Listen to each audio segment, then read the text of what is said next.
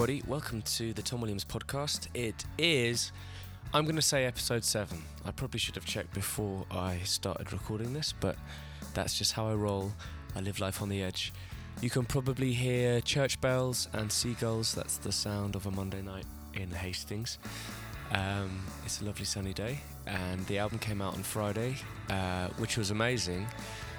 Such a relief to get it out, and thank you so much for all your kind words and positive messages.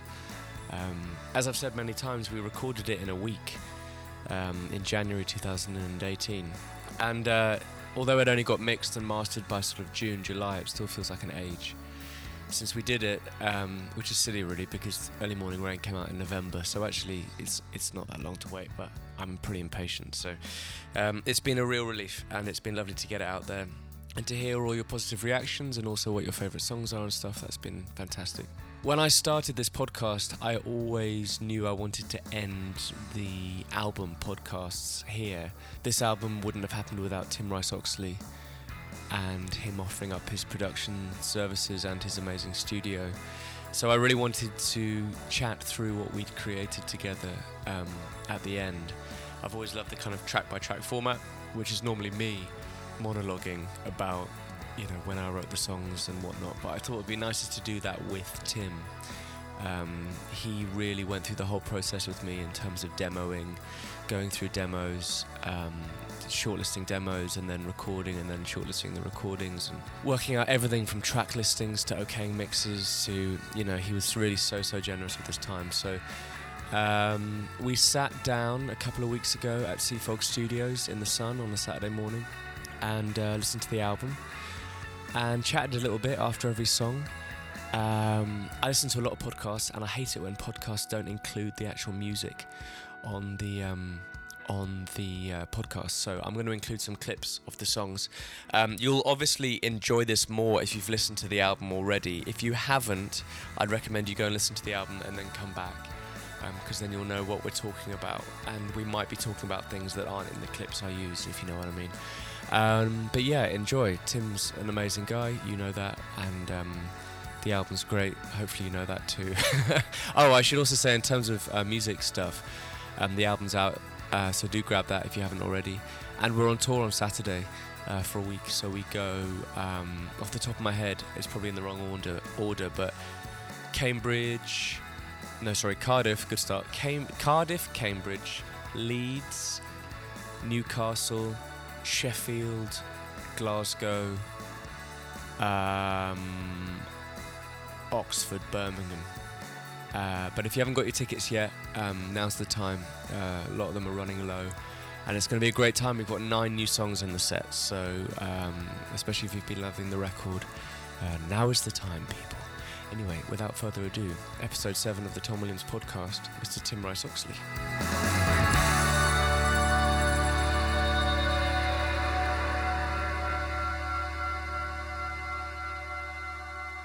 Tim, when did we meet? Can you remember? Well, we met at the Battle Festival, didn't we? Mm-hmm. On a panel. Yep. Dispensing wisdom. Yeah. And then I think it was a couple of years. I think we met up for dinner at the Crown. That sounds right. And then I think then you invited me round to do one of these 20-song days. What is a 20-song day? Well, it's a writing technique that I've read about in a book. That in fact the band Doves mentioned it in a Sound on Sound interview that I was reading, and I thought I'll get this book and read about it. And it's just a cool technique where you sort of write all day. You write for 12 hours solid. Try and write 20 songs, which I've never successfully done. You didn't tell me that though when I came. You wrote like 27 or something. I had a 3-hour lunch break. The thing that freaked me out is I did 20, and sort of about 13 of them were just sort of me howling, or sort of maybe a couple of lines. And then we go to the pub and then come back and listen to and reflect on our work. And you had sort of banded yours up a bit, and you had string sections, and mine was sort of feral howlings. Not at all. Well, half of them made the album, I think, didn't they? I think about 3 or 4 of them did, yeah. Fantastic. But do you write quite periodically anyway? Are you quite good at, on your days off, coming in at 9 and plugging away? Yeah, I try to. I mean, I've not been very good for the last 6 months or so, but yeah, I've if I've got time, I'll try and block out days, even if I'm on my own. And it's not always easy to do 12 hours straight, No. but yeah, even if you can do a few hours, it can be massively productive. And I guess that's the whole point of doing the 20 song game, is it gets you into a sort of a habit of writing in that way. Sort of not judging yourself so much, and getting stuff down quickly and instinctively. So I think it's good, and then you can apply that on other times, if you know what I mean. But also I think it proves that you can just go to work even if you don't feel particularly inspired. Yeah, absolutely. You know what I mean? And there's definitely plenty of examples of that on there in terms of writers and stuff. You see, there seems to be sort of two camps. One is that you sort of wait for lightning to strike, and one that I can't remember who it was. Someone there was a quote that was, "It's one thing waiting for lightning to strike, but you've got to be holding a lightning conductor." And that's the guitar or the piano. Yeah. Lightning can only strike if you pick it up or sit down at it. Do you know what I mean? Yeah. Picasso said that thing about inspiration exists, but it has to find you working. Right. Which I love. Which I guess is the same thing. I totally believe in that. Yeah, I think you've got to be. I don't know. I mean, certainly for me, anyway. I don't think you can sit around waiting. What I do, if I sit around waiting, I just get more and more convinced that I'm never ever going to write a song again. And so you've got to get in there. And I find normally have to go through a couple of days of writing absolute dross, and you have to finish them as well. Yeah, that's hard to do. Yeah, I just definitely whenever I have songwriting students who say, "Oh, I'm just not finishing any songs at the moment," that's normally some kind of death knell. Something really needs to change. Yeah. It should be said also that I'm doing that a lot at the moment, just not finishing anything. Yeah, we're all guilty of it. But I think, John Lennon once said to Ringo, I think, that you've got to finish the songs, otherwise you just don't know what they are, and also that it's really difficult to go back and change songs after they've been written. I can't. Yeah. I'm really bad at that. Reusing lyrics, trying to sing them in a different rhythm or a different sort of all that kind of stuff. Yeah, nothing makes my heart sink like when, one of my bandmates says, I really love the verse of this song, but could you just go and write another chorus or something? like that's the easy bit. Sense of humour failure. Yeah. So I think we did a couple of those, and then eventually I had the courage to send you demos of what I've been doing at home. And I think the first 3 tracks of the album that ended up being the album were songs that I'd sort of banded up at home. And the first one was Run Down.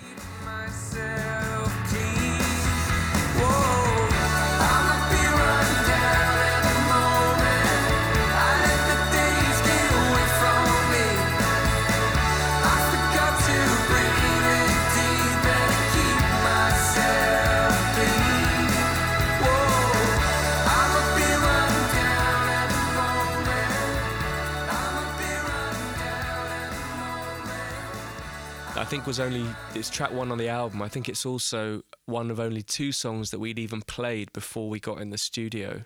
Right. So we kind of knew what we were doing a little bit.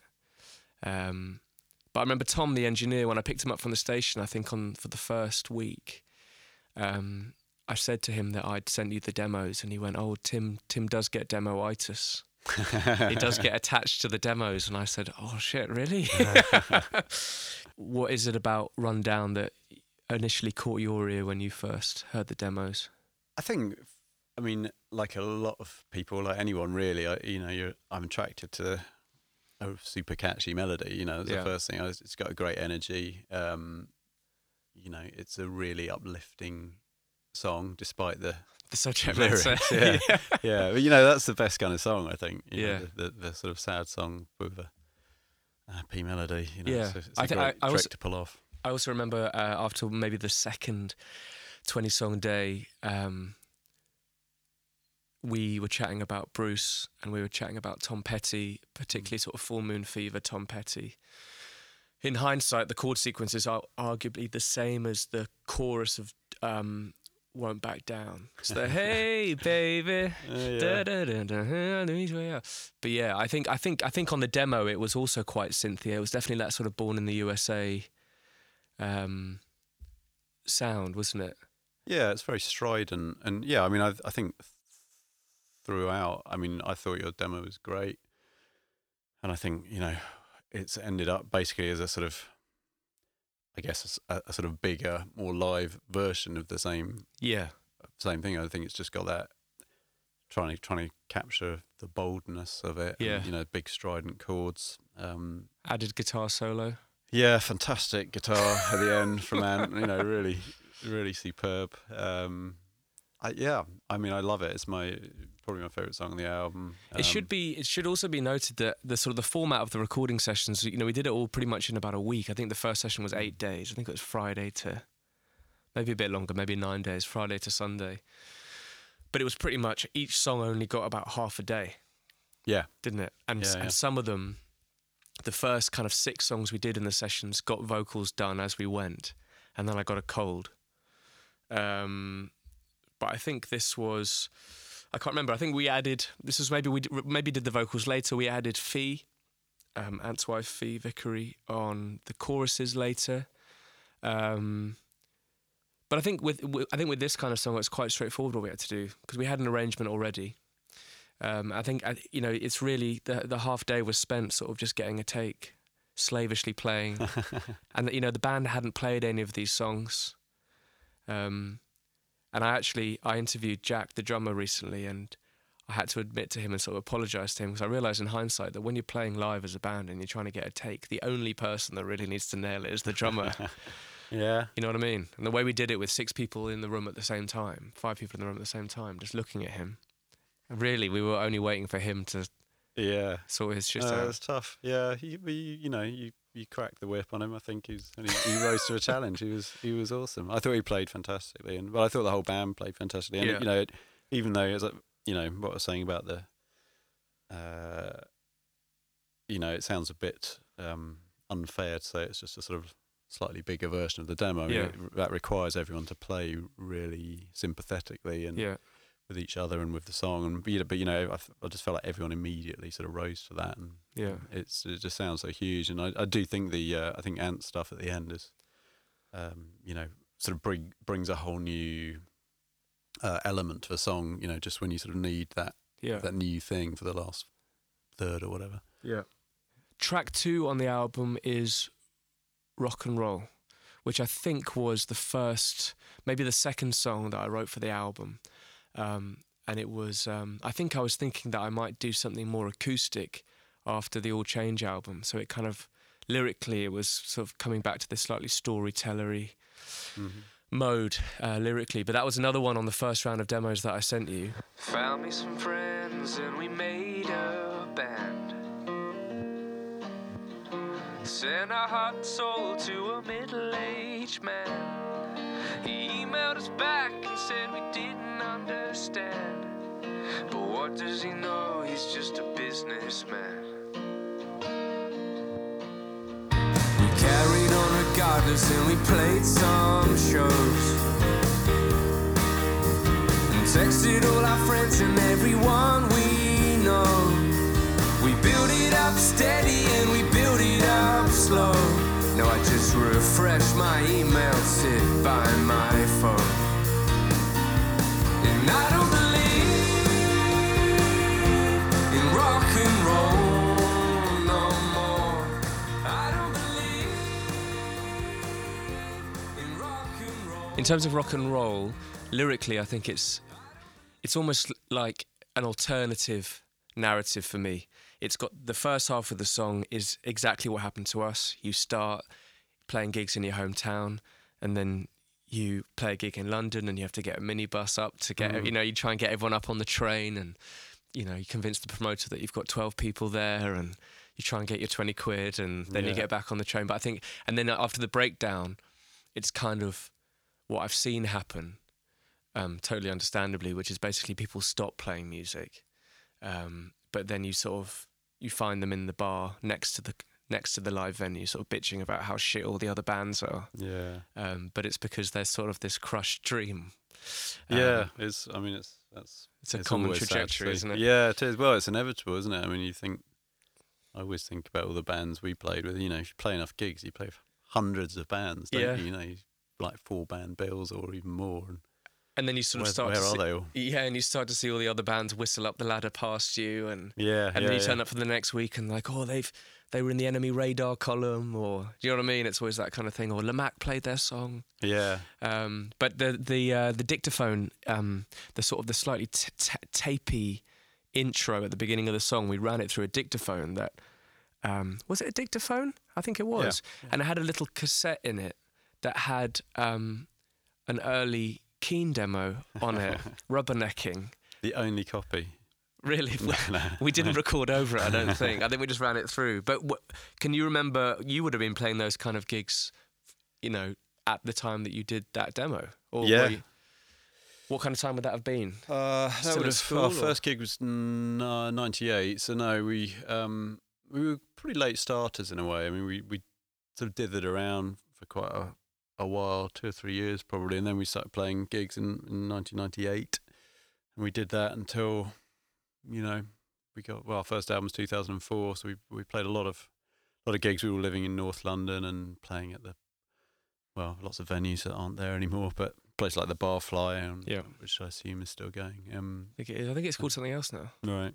But yeah, I mean, we just played everywhere. We used to go and play this weird pub in High Wycombe, the White Horse. Anyway, I don't know, we played also Maidstone, you know.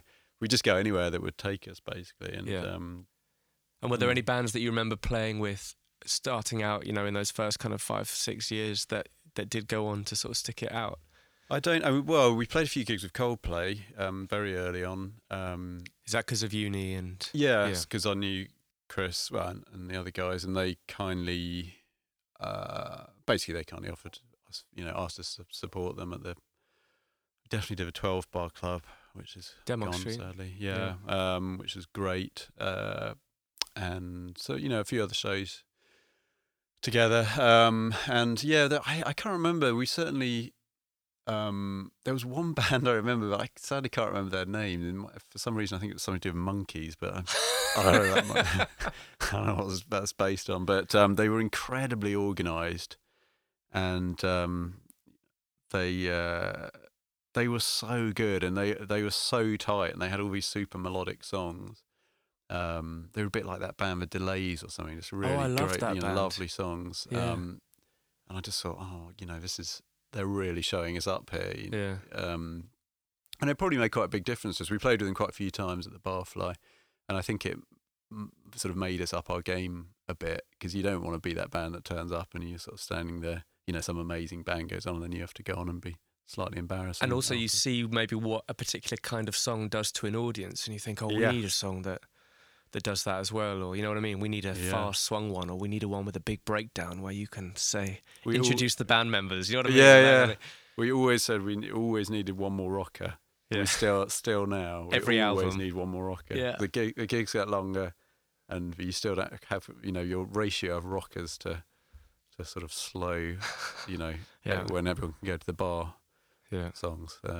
We learned a huge amount, and it made a huge difference to our probably to the songwriting, but definitely to the arranging of songs, you know, and just sort of having absolutely no dead wood at all. You know, you only really know if a song works if you play it to a crowd, really. Yeah, it's just the best way. Or even better, play it to an empty room. yeah. I think that's even then you learn a lot. Yeah, absolutely.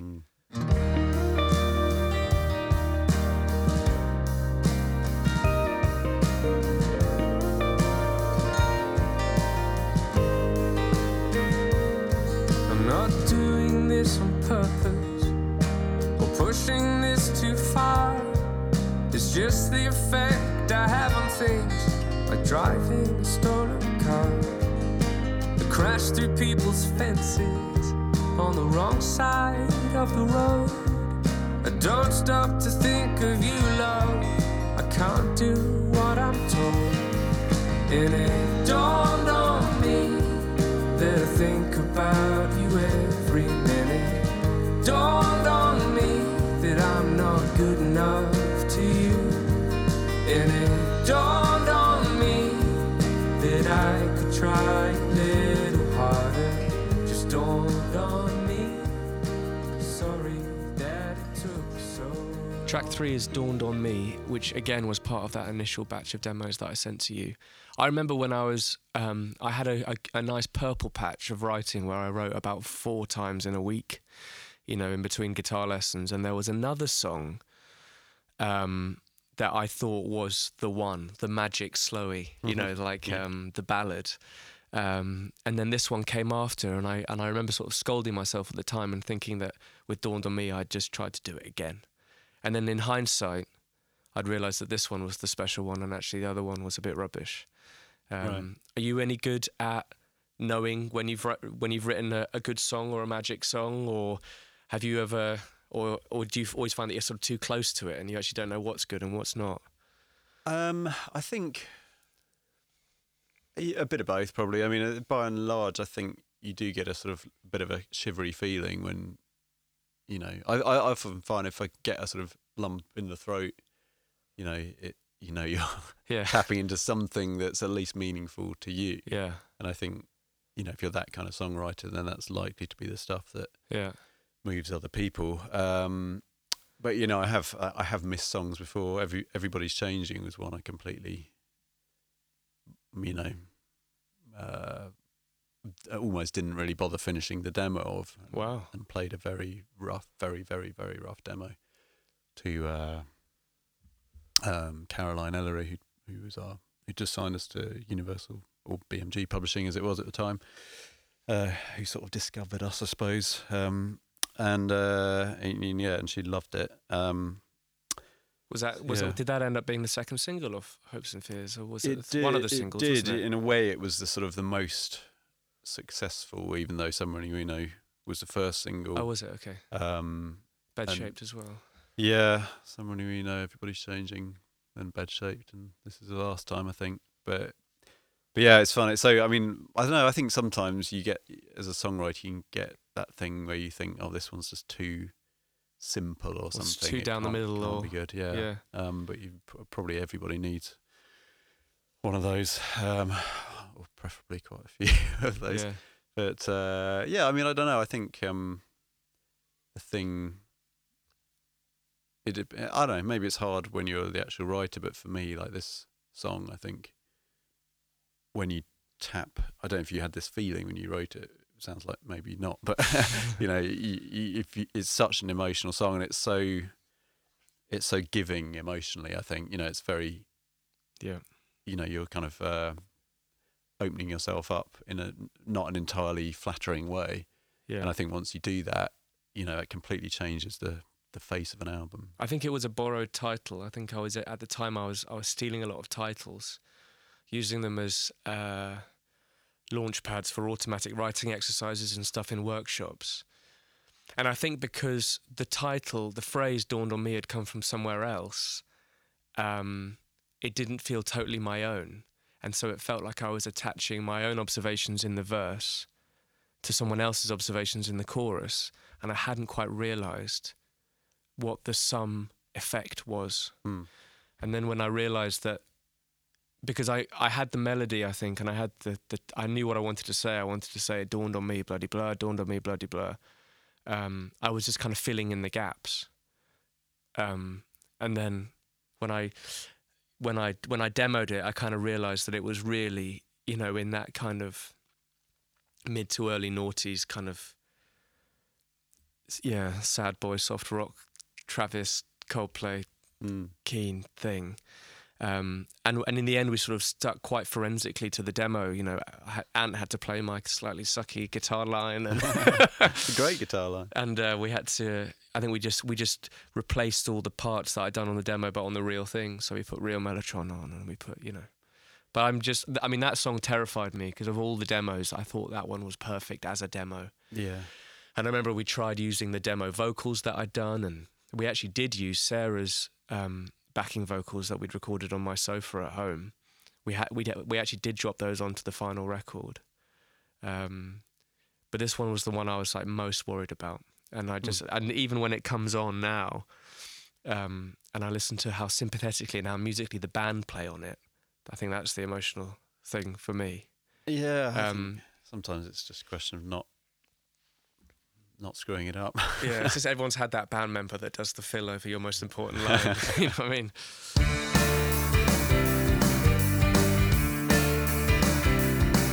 It's a title game that old dogs play.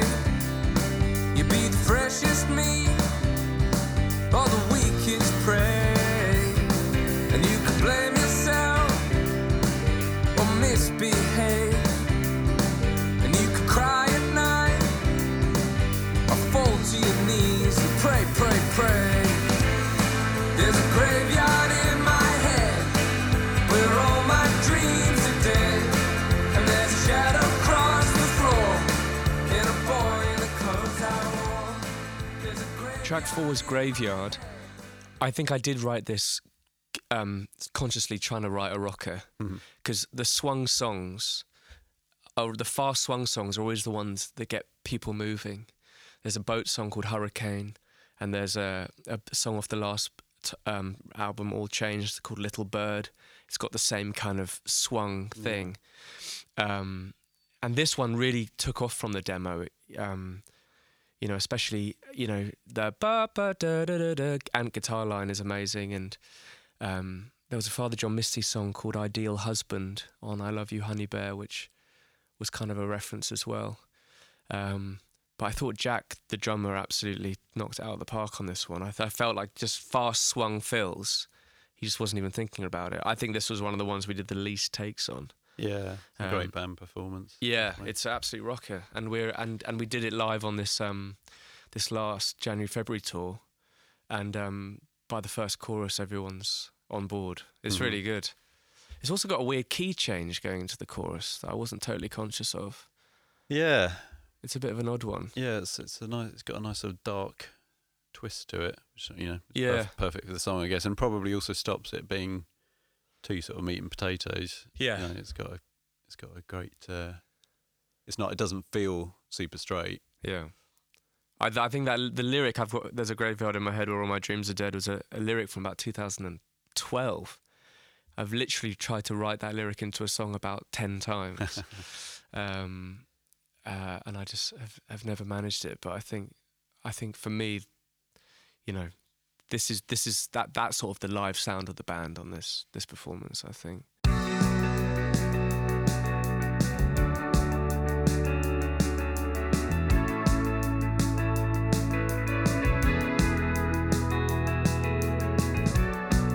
Summer comes, winter fades, and the rivers freeze, and the plans you made, they're still there, but no time to do, no time to spend, like you wanted to. I never know what to say. I know when I'm down, you're the same. Sometimes you want me, sometimes you don't. Hang on to me, babe, stay afloat. Track 5 is Stay Afloat, and this is the first song on the album that appears that came from one of the 20-song days. And I remember when we'd come back from the pub and I was playing all the ideas through, and the idea before this one I was taking the piss out of, and we were laughing, and I kind of skipped past this one, and I thought you hadn't noticed it because I just didn't think it was very good. And then at the very end you said, "Oh, I like the one with the sometimes you want me, sometimes you don't" thing. But I feel like that lyric I would never have written if I wasn't doing one of the 20-song, you know what I mean? If I wasn't in the middle of a 20-song day. Yeah, right. I feel like that lyric is far too close to the bone. You know what I mean? And just in terms of the best ones. Yeah. What synth do you reckon? Because this is one of the really synthy sounding ones. I mean, about as synthy as we get on this record. Yeah, I love that kind of spacey Yeah. synth thing. You know, there's probably my favourite moments of the record in a way. I think it's just because it takes up so much sonic space, the rest of the band kind of get out the way. Yeah. You know what I mean? Yeah. It's instead of a strumming guitar or something, you know, you could put something in that space. Jack's almost on that sort of krautrocky, really fast. Yeah. I always think he's going to get shin splints when I listen to those kick drum pads. Like, Yeah, it's nice, and I mean, I love it that it you know, especially contrasting, say, Graveyard, you know, which is very much sort of band, you know, rocking out performance. You know, this feels very tight. You know, much simpler. It's much more about, you know, creating a kind of soundscape, and then the song itself is at the middle of it. Yeah, I love that. I think there was sort of a more festival pleasy ending on this in the demo that you cut, and then it was one of the first instances when you encouraged Ant to take another guitar solo. You know, we'll talk about that more maybe on the next song on the album, Keeping It In. But yeah, I think for this one, I think Jake was in the control room on this keyboard, the CS80, which the CS80 kind of became the focus of all our kind of nerdy obsessions during, I think, this record, because I'd never seen one before. It's used a lot on Born in the USA and a lot of records in the mid-80s. Is that how you came to have it, through kind of Born in the USA geekydom? No, it was more, what would it have been? Do you know what? I think it was probably more of a sort of Blade Runner thing, you know, and I you know, huge, very, very soundscapey pads, but somehow full of emotion, you know, which is not always easy to achieve with a synth. It's a very it's because it's got sort of, it's very, you know, got aftertouch, and it's got all these, you know, you can really play it like an instrument rather than just, it's not like sort of pressing a load of buttons. And I think, you know, you were saying before we started recording, you were saying, you know, I want to introduce more synths into the music, but, you know, want them to be sort of emotional, and, you know, I can't remember the words you used, but it sort of immediately made me think of the CS80. Basically, I think we were talking about maybe like Tunnel of Love and I love that album. And the CS80 is perfect for that, and I think, you know, it's great for like Jake's style of playing as well. You know, Jake was in a synthy wonderland. Couldn't believe his luck. But also, what's weird is that all the sort of simulations, all the sounds that I wanted, that I'd gone for on demos, were sort of exactly in the wheelhouse of the sort of that era of music. Yeah, absolutely. But I think Stay Afloat's quite a dark horse on this record. I think it's sort of, I think it and Keeping It In merge into each other on the record. You know, the sound kind of keeps going.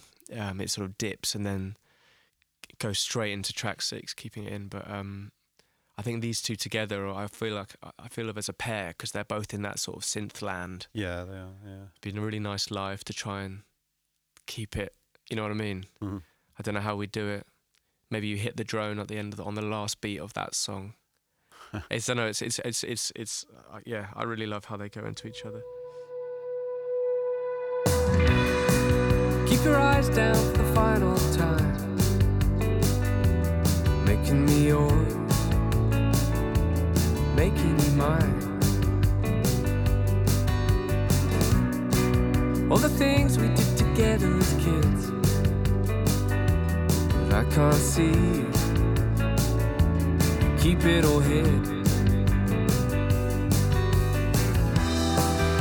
Pain is a way of marking itself on the skin. It's there on the inside too. Keeping it in. Grief is a way of laying its shadow at your door, putting that weight on your shoulder till you don't smile no more. Next up, we have Keeping It In, which is vinyl-wise end side 1, and I think it's one of the most sort of important songs on the record, just because it's got that lovely bit of space, sort of when, you know, the song's kind of finished, but the band get to, you know, sort of really sort of spread out, and, you know, Ant takes this guitar solo. We have to talk about this guitar solo, but I remember quite early on, it's sort of in emails talking about what we were going to do, you said it would be great to accentuate all the sounds, make the synths more synthy, you know, bring in more synths, make all the space, you know, make all the solos longer. And I think I'd got into this habit of cutting all the fat off all the songs. But I think definitely a few of my albums have their fault is they're almost too lean. You know, you can have sort of 10 songs in a row that you can't remember any of them, and they all finish at 2 minutes 30, and you've had 5 choruses in each song, and you know what I mean? Yeah, it can all sort of happen too quickly in a way, and I think it's a great moment in the album to, you know, such a hypnotic song, I think, and you can really lose yourself in it, and it's thought-provoking lyrically. You know, it's probably something, you know, pretty much everyone can relate to in terms of, I don't know, the sort of mental health aspect of it. And I think, you know, once you're in that space and you know you're sort of suctioned for song, it's a great moment to then get really lost in it and just sort of let it wash over you. And it'd be a shame if you sort of got to the end of the last chorus and then you're on to the next song and you haven't got time to sort of. I remember listening to it. Yeah, I remember listening to it all for the first time and recognizing that this was the first point that your ears can take a breather. Yeah. On the record, you know, you've had 5 songs in about 15 minutes. Yeah, with a lot of information. Yeah. You know, especially lyrically. I think, you know, there's a lot going on because you're that kind of writer, which is great. Yeah. You know, but it is great to have a chance to, you know, make sure it's all sort of sinking in. You know, you're not just left sort of battered at the end of it. Having just heard about 4,000 words in about 25 minutes. I think it'll be a really great one live, you know, to stretch out even longer. Yeah. I think it's really excited about that. I think the song was written, maybe it's one of the only songs that was written maybe on the second 20-song day, and you had this lovely little amp called a Champ, and that day I wrote quite a lot on my electric, and honestly I think it took maybe about sort of 10 minutes to flesh out what the verse and the chorus were going to do. But the other big musical reference is War on Drugs, which is why I sort of, you know, the keeping it in. I kind of discounted it for that. You know, it almost sounds out of the Infidels Dylan camp, you know. It's the kind of the cadence of the words and the rhythm of the words almost reminds me of sort of Joker Man, or, you know, when Dylan gets with Knopfler and the synths coming in, but, you know, you got the songs. And yeah, I mean, I remember, you know, I think the first War on Drugs album that I really got into was Slave Ambient. Did you ever hear that one? Yeah. But the one, I think the best album is the Lost in the Dream album. Yeah. And I think actually the lyric, I'm a bit run down at the moment, is on one of those songs. I think it's maybe Eyes to the Wind, which is my favourite song on that album. When did you get into War on Drugs?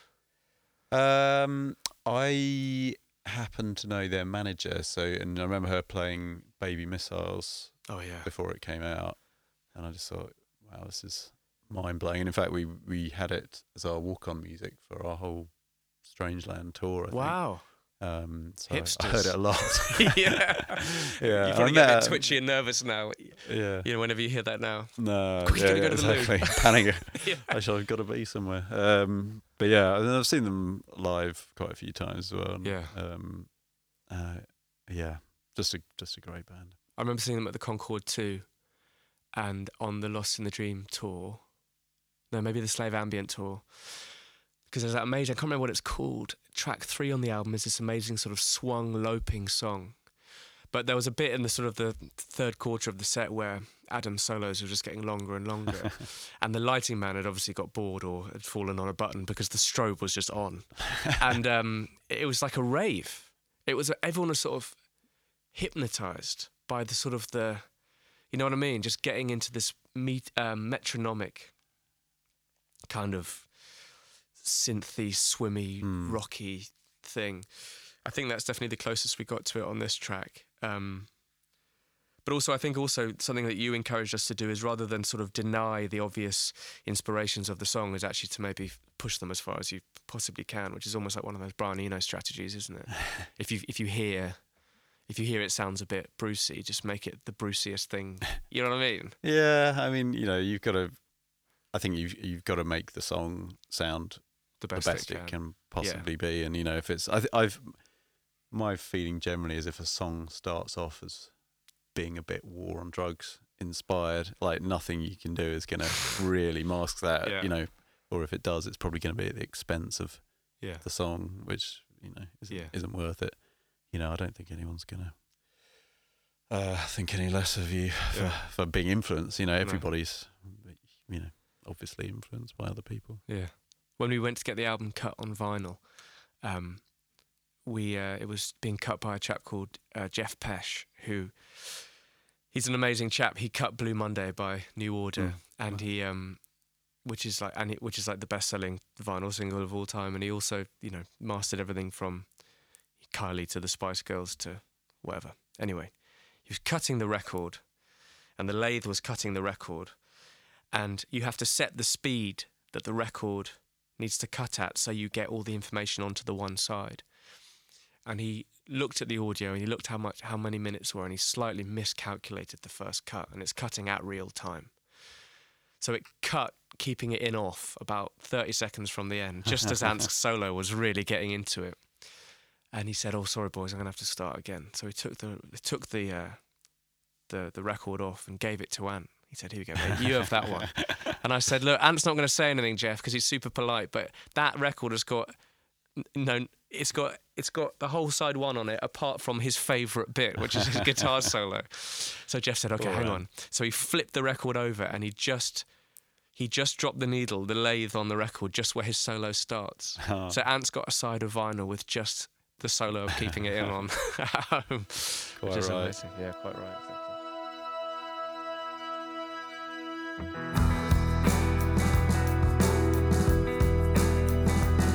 I'm alive, no time, but some blood, feel fine. Nothing more, nothing less. Little red light in her chest. She talks to me, she walks with me. She flies, she feels, and she laughs with me. She prays sometimes. She prays sometimes. 'Cause the night brings you worries and sadness. Let early morning rain wash your pain away. Make today bring you all of your happiness. 'Cause I'll be with you every step of the way. And then side 2 starts with Early Morning Rain. It was the first song we recorded in the sessions. I think it is the oldest song on the album. I think I wrote it in summer 2016, before All Change had come out. And normally when you record, the first song you record, you kind of pick an unimportant song because the band are getting used to the headphones, and we thought, you know, Early Morning Rain, you know, it's not an important song. It's not going to be a single, and I think we did it before lunchtime on the first day. And then it ended up being picked as the first single, which is like will become a current running theme on this, especially on side 2. You know, the songs that we thought were the most important on this record, you know, to date haven't been singles. When Kevin, the radio chap, heard the album, he texted me about 5 texts in a row just saying Early Morning Rain is the one. And I remember thinking, no, it's not. Run Down is the one. Rock and Roll is the one. Dawn on Me is the one. And he stuck to his guns, and he was right. And people have really connected to this song. But I think this one's got an atmosphere to it, which I don't think I was aware of when we recorded it. Yeah, it's very atmospheric. I think, again, you know, I think full credit to you guys as a band for creating that. I mean, I think, you know, I felt the same. I think I liked the demo, and I thought, this is cool, and it's got some weird sort of dark chords in and stuff. But I didn't, even though I liked the song, I didn't feel it was sort of super captivating and like sort of conjured you into a. Let's keep it space. positive, Tim. But when it all, you know, I felt it just totally came to life as a band performance again. And and also in the mix, I think, as well. I think Ian, who mixed the record, you know. Because in that bridge section, and she prays sometimes, the guitars just kind of go ka-ga-dow, and then nothing, you know, then ka-ga-dow, and really it's that Hammond organ. Yeah. It's Jake on the Hammond, And I remember when the song first got played on Steve Lamacq, someone commented something about someone wrote something like, "Call the police, Benmont Tench has been robbed," or something. Nice. And there's a lot, you know. I think because we had a lot of Hammond on the last record, All Change, but I think this is the most sort of prominent it's been. It's just such a great sound. Yeah, it's very dramatic on that song, particularly, you know, Yes. the Hammond plus those chords, and obviously the lyrics, you know, which are pretty sort of dark and atmospheric as well. You know, it's a perfect combination. I love and I think this sort of obviously the Hammond by definition is quite a sort of it's a constant sound, if you know what I mean. I see. And I love the way that Ant's like the guitar is all sort of bending in the Snaking background around and stuff. it, Yeah, yeah. and like pitching in a sort of slightly sort of exotic and Yeah, I know what you mean, weird way. actually. Yeah. Which is weird because the song was finished in Bali. Maybe Ant knew that, you know. There you Yeah, go. he's very sensitive, Yeah. Anthony.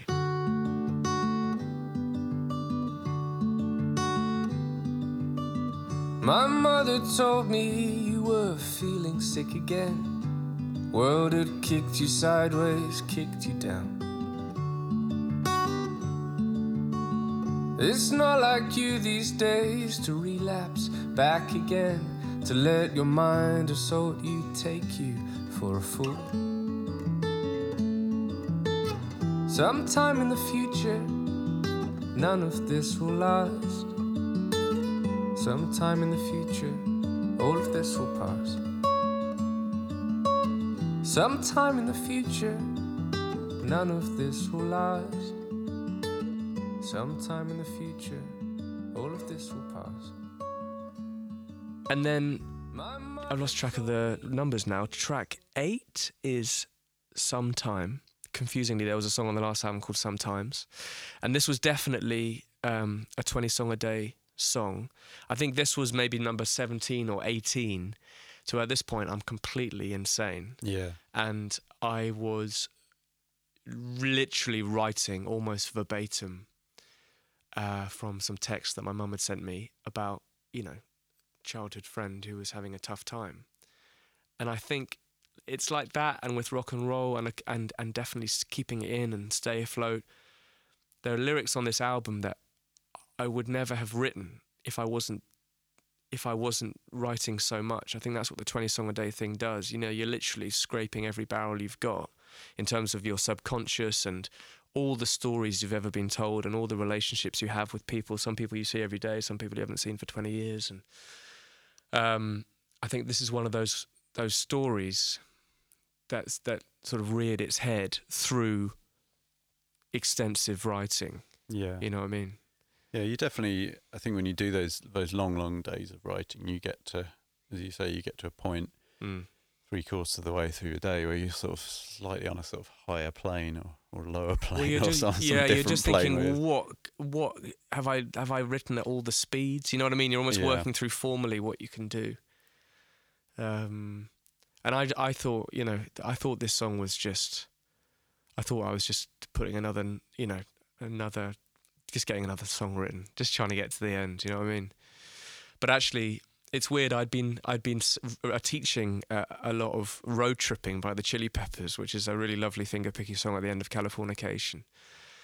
And those kind of shapes, which are almost sort of blackbirds slowed down, I'd been teaching a lot, and I just reached for them. But it's a weird one because it's another sort of audio breather. But it completely snuck up on me, this song, because I think it is a really special song. And I think that chorus, you know, sometime in the future, none of this will last, could apply to almost anything. You know what I mean? It could be mortality, it could be a relationship, it could be the band, it could be the song, you know, it could be, you know,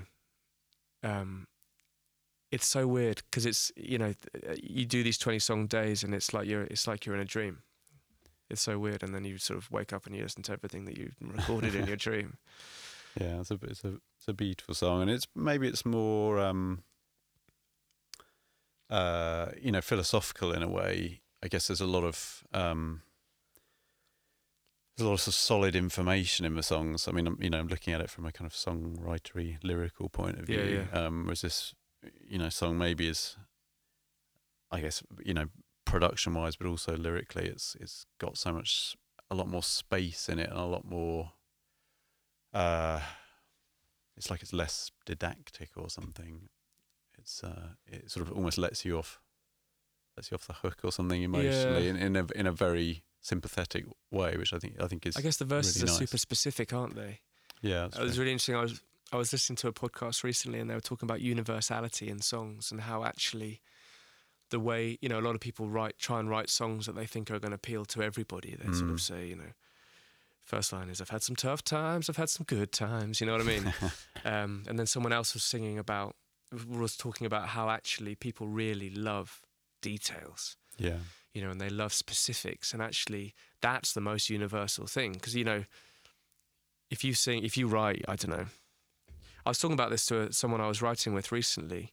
We were talking about Phoebe Bridgers, because Phoebe Bridgers is amazing at it. She'll put really specific details in, and it makes it more relatable. Yeah. She'll say something instead of sort of, I woke up in your t-shirt. She'll say, I woke up in your Metallica t-shirt. And even though you think that would, close the door on people that had ever woken up in anyone's t-shirt that wasn't a metal t-shirt or anything, but it's not. It's just like, it makes it more real, I think. Yeah, totally. And on this song, I think the verses are all, it's all like, your mother told me, and it's you're getting information through another person, and it's, you're living with your brother now, and you've been doing this again, but then the chorus is it's so open, Yeah. It's almost like, and it's both positive and negative as well. If you're going through a horrible thing, the notion that this won't last forever is a positive thing, and if it's also if you're going through a nice time, then recognizing that it's not going to last forever is quite a sobering thing. Yeah. So it's a weird little thing. It's almost like musically, as I think songwriters, we fret so much over chords but actually it makes you realise that it's not the chords. You can play something. That opening guitar figure could be anything from Jackson C. Frank to Laura Marling to Simon & Garfunkel to anything. But it just reminds you that it's the lyrical content, it's the emotional content that's like the only important thing. Yeah, especially on a song like this. Yeah.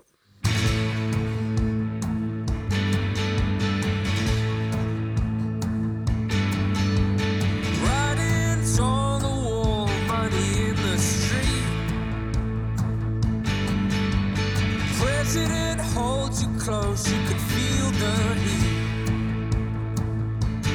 Heat on your hands and on your shoes. No one wins, we all lose. 'Cause I've been down, I've been chased. Off my feet, off my face. On the wrong side of town. And it's dark now. Okay, so It's Dark Now is a song that was maybe the penultimate song we recorded. And we were both pretty convinced that it wasn't going to be on the album. Yeah. And I did a vocal at the time. I had a filthy cold. And I came in about a month later to redo or to do vocals properly. And we never replaced the snotty vocal. And I so remember with this song, I sent all the demos to you, and I sent them to manager Tim and Kevin, the radio guy.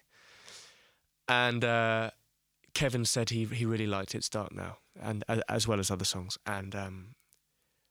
And then we left it off the list of songs that we were going to record, and then Kevin made us re-add it to the songs we were going to record, and then we recorded them, and then we left it off the album, and then Kevin made us put it back on the album. So I feel like you and I have fought against this song. I think I was watching a Rolling Stones documentary, and there was a bit where Keith was talking about how he wrote Street Fighting Man, and he had this big 50s Gibson, this big jumbo Gibson, this big country guitar, and he was recording it into a dictaphone. And he'd put the microphone for the dictaphone too close to his guitar, and he'd gone kick-a-dow, and it had distorted and sounded like an electric guitar. And I went to the back room and I just did the same. I went kick-a-dow, because I have the same guitar. I was like, oh my God, I've got the same guitar. I'm going to go back to the back room and play Street Fighting Man. And that's literally how it came out. And I think because I was thinking about riots and Street Fighting Man, there's stuff about the Trump riots in there, and there's, but it's written in about 2 minutes. But just so funny how this has ended up being on the record. Yeah, I mean, it's, to be fair, it's the recording itself. I think it's turned out great, and the performance. Yeah. I mean, it sounds really good. I think it does something that none of the other songs do. True. Yeah. Yeah, but it's an interesting one. Have you ever as a band tried to abandon songs at the roadside only for people to force you to turn around and put them back in the car? I'm sure we have. We've actually been debating one recently, which is an old song, which Jesse very annoyingly sort of brought out at the kind of song selection time. So what about this one? Yeah. And from an old album session, or from like 2005. So it would have been a demo for the second album, the second Keane album. But I loved it 13 years ago or whatever. Yeah. But now it's sort of its moment has passed. So it's but unfortunately David Coston latched onto it, and oh no, months later still won't shut up about it. But do songwriters get aggrieved at this because it makes them feel slightly out of control in that, what's wrong with what I'm writing now? Do you know what I mean? Yeah. I mean, my mum is the worst for that. Whatever songs I play her, she says, "What about that song?" I wrote a song before we were signed or anything. I wrote a song which I gave to Richard Curtis for Love Actually, and it was called Love Actually. It's actually a really lovely song, I think. And you never used it? Never used it. It's just still in a sort of very rubbishy demo form. But whatever I play my mum, she still says, I quite like those. But when are you going to do Love Actually? But actually the title is lovely, isn't it? Love Actually. Oh, yeah, yeah. Wow. So can you remember what the lyrics were on the chorus or anything? Had you written it into the chorus? Yeah, totally. I can't remember. Love Actually, love that you will find and stuff. I don't know. It all sort of tied into the verse. It's very, very soppy, but it's a real my weepy parents did the and same. nice melody. Yeah, we did a show in November 2017 at Bush Hall, which is, a really lovely big room, and we were all having a great time, and my dad still heckles a song from 2006 from the audience. It's like you haven't done anything good since then. Oh, yeah. Yeah. And he'll shout, and he knows full well that it's like he hasn't thought about what happens after he shouts it out. Because then what has to happen is that I have to tell my dad to shut up in front of 400 people, and everyone doesn't know what's going on. Yeah. What is it with parents and that, isn't it? I don't know. Yeah.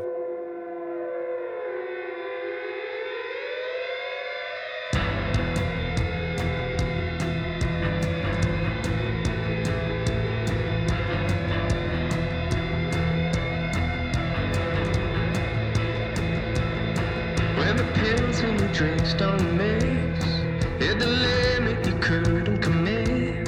Play fight starts and ends with the war. Put your fist through the glass in the hole, and you're lying in the pool of your blood, with everyone holding you up. The police knock you out in the car, vomit spilling out in the dark. You're a skull crusher, night screamer, blood buzzing, a bad sleeper, crack jaw, and just another nosebleed, still shaking and crying at the TV.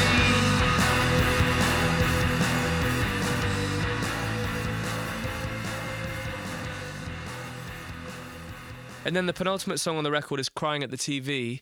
I think when it landed in your inbox, it was probably called Skull Crusher. Great title. Yep. and you wanted to keep the title. Absolutely. And Kevin the radio man, said, love the song, hate the title. He was absolutely vehement about it. I remember writing this song the morning after a house party. I was really hungover. And the lyrics are pretty much what happened at this house party. We'd started at about 2 p.m, and everyone was out in the sun drinking, and it got to about 7 or 8. And 2 guys were play fighting on a bed, which was kind of in the middle of the house. Everyone was kind of walking through the bedroom to get to the garden and then back through the bedroom to get to the living room.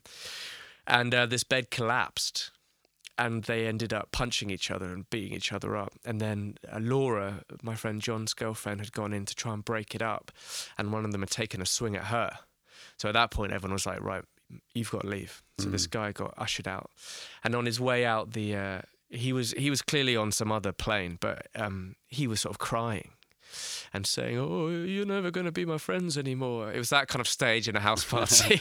Great day. Yeah, and he was, it's this beautiful big Hastings house that had been split into about 6 flats, and there was this sort of almost stained glass window in the hallway, and he put his fist through the glass in the hall, and as he pulled his fist back through the glass, he sort of butterflied his lower arm, and then sort of bled all over the hallway and stumbled out, and then lay on the pavement, sort of bleeding to death. And then someone had to take their shirt off and sort of tie his arm up, and then the ambulance arrived and he refused to get arrested, so then they had to call the police, because the ambulance arrived and he wouldn't get into the ambulance, so then they had to call the police, because if the police arrested him, he had to get into the ambulance. So it's literally is what the song's about. But I remember writing it really hungover and just thinking, this is a bit silly, but it's good to keep writing.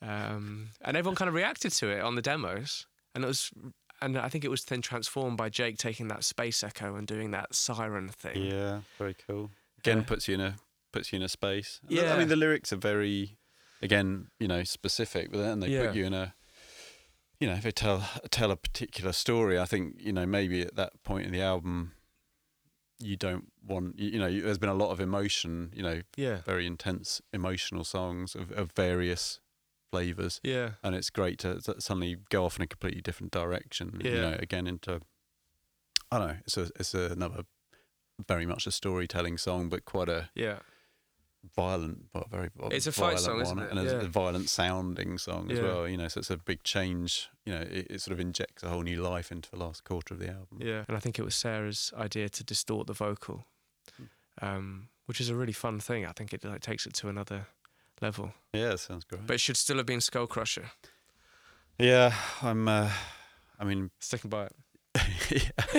It may now be too late, I think. Even I will have to admit that. Yeah, maybe. Someone slammed the door last night and woke me up again. Couple shouting out in the street and fighting and screaming like it's the end. And try to close my eyes real tight and try to stand up straight. Try to act interested all day or act enthusiastic, but it's not okay. Depression, it's a new low. Days are drifting real slow. Wishing maybe I'd know where I'm going wrong. Depression, it's a new low. Days are drifting real slow. Wishing maybe I'd know where I'm going wrong. And fear is knocking at my door, but I don't keep friends like that no more. Winter's coming in and my windows are broken. Hope it doesn't come up through the floor. And then the final song on the record is Real Slow, which is I remember writing it. It was at Eastbourne College, and someone hadn't turned up for their guitar lesson. And the verse was about being kept up at night. There was at the time there was a couple living over the road that kept having these very, very loud fights, and then one would inevitably sort of come out the front door and jump in the car, and then the other person would come out and start screaming, and so the lyrics are literally from that. But I think it's one of my favourite songs on the album. I think this is also a dark horse on the record. It's just got a real simplicity to it.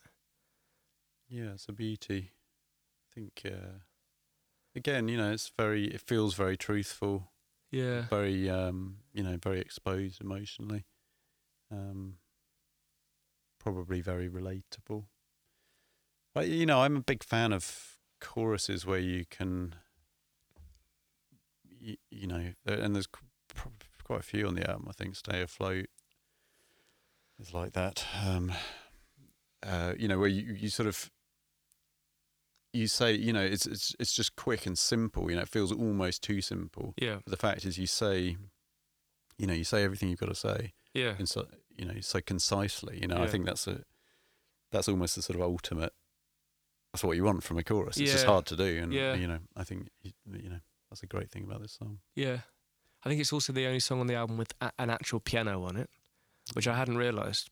But that's how far we'd sort of gone down the synth hole. How far you'd strayed. Yeah, and I love Ant's kind of ascending sort of guitar descant that goes over the back section. Yeah. I kind of wish we had sort of kept it going. It's so short. I think it's something ridiculous, like 2 minutes 31. Yeah. And there are 6 choruses in there. You know, some songs you just don't know how to flesh them out. You don't know how to make them any, because you wouldn't want to throw a middle section in or a breakdown and then build it back up. You know what I mean? There's only so many things you can do.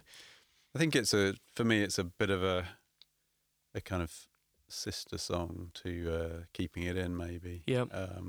And even Stay Afloat as well. I feel like they're all very hypnotic. Yeah. And I guess we sort of did that thing on Keeping It In of you know, extending it. Yeah, really extending it, so you get really lost in the song, and I don't know, you don't want to do the same same trick twice. It's difficult, isn't it? Because we recorded it so fast. We really did most of it in about 8 days. Yeah.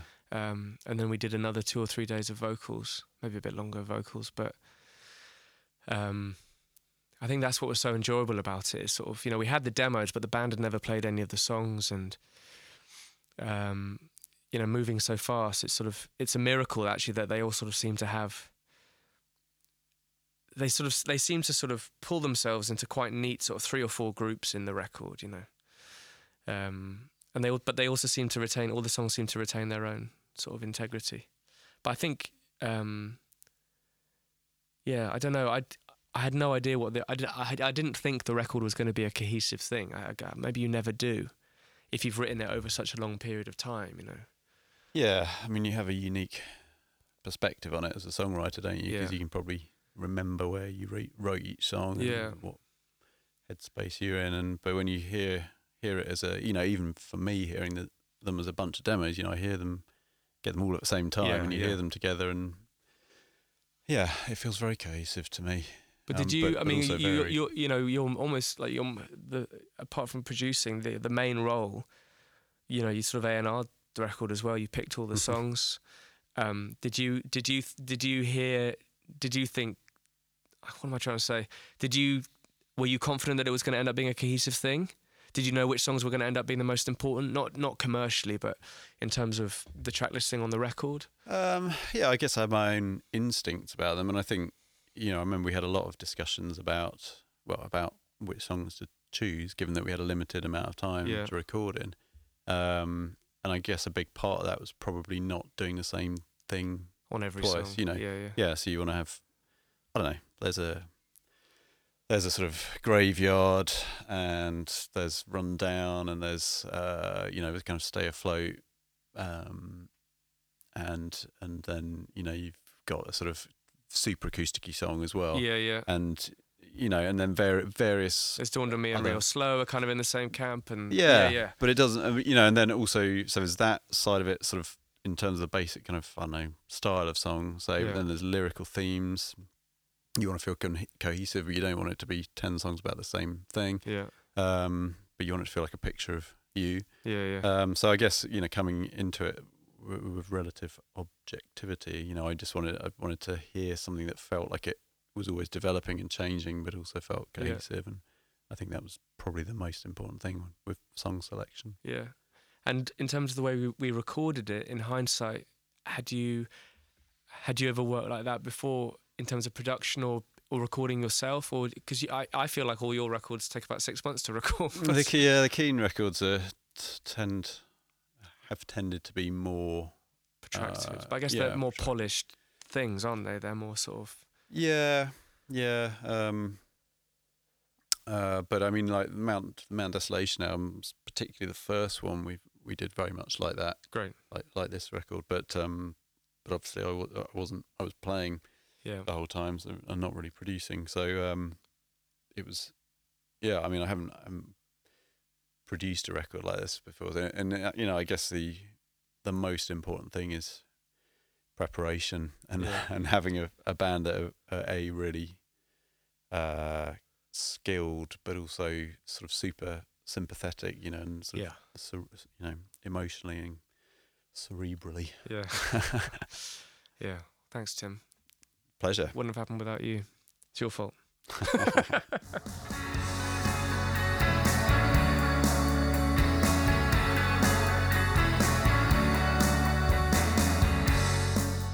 Massive thanks to Tim, as if offering up his production services and beautiful studio wasn't enough. Taking an hour out of his Saturday morning to chat through the record with me. It's self-explanatory. The man's a legend. Thank you so much for listening.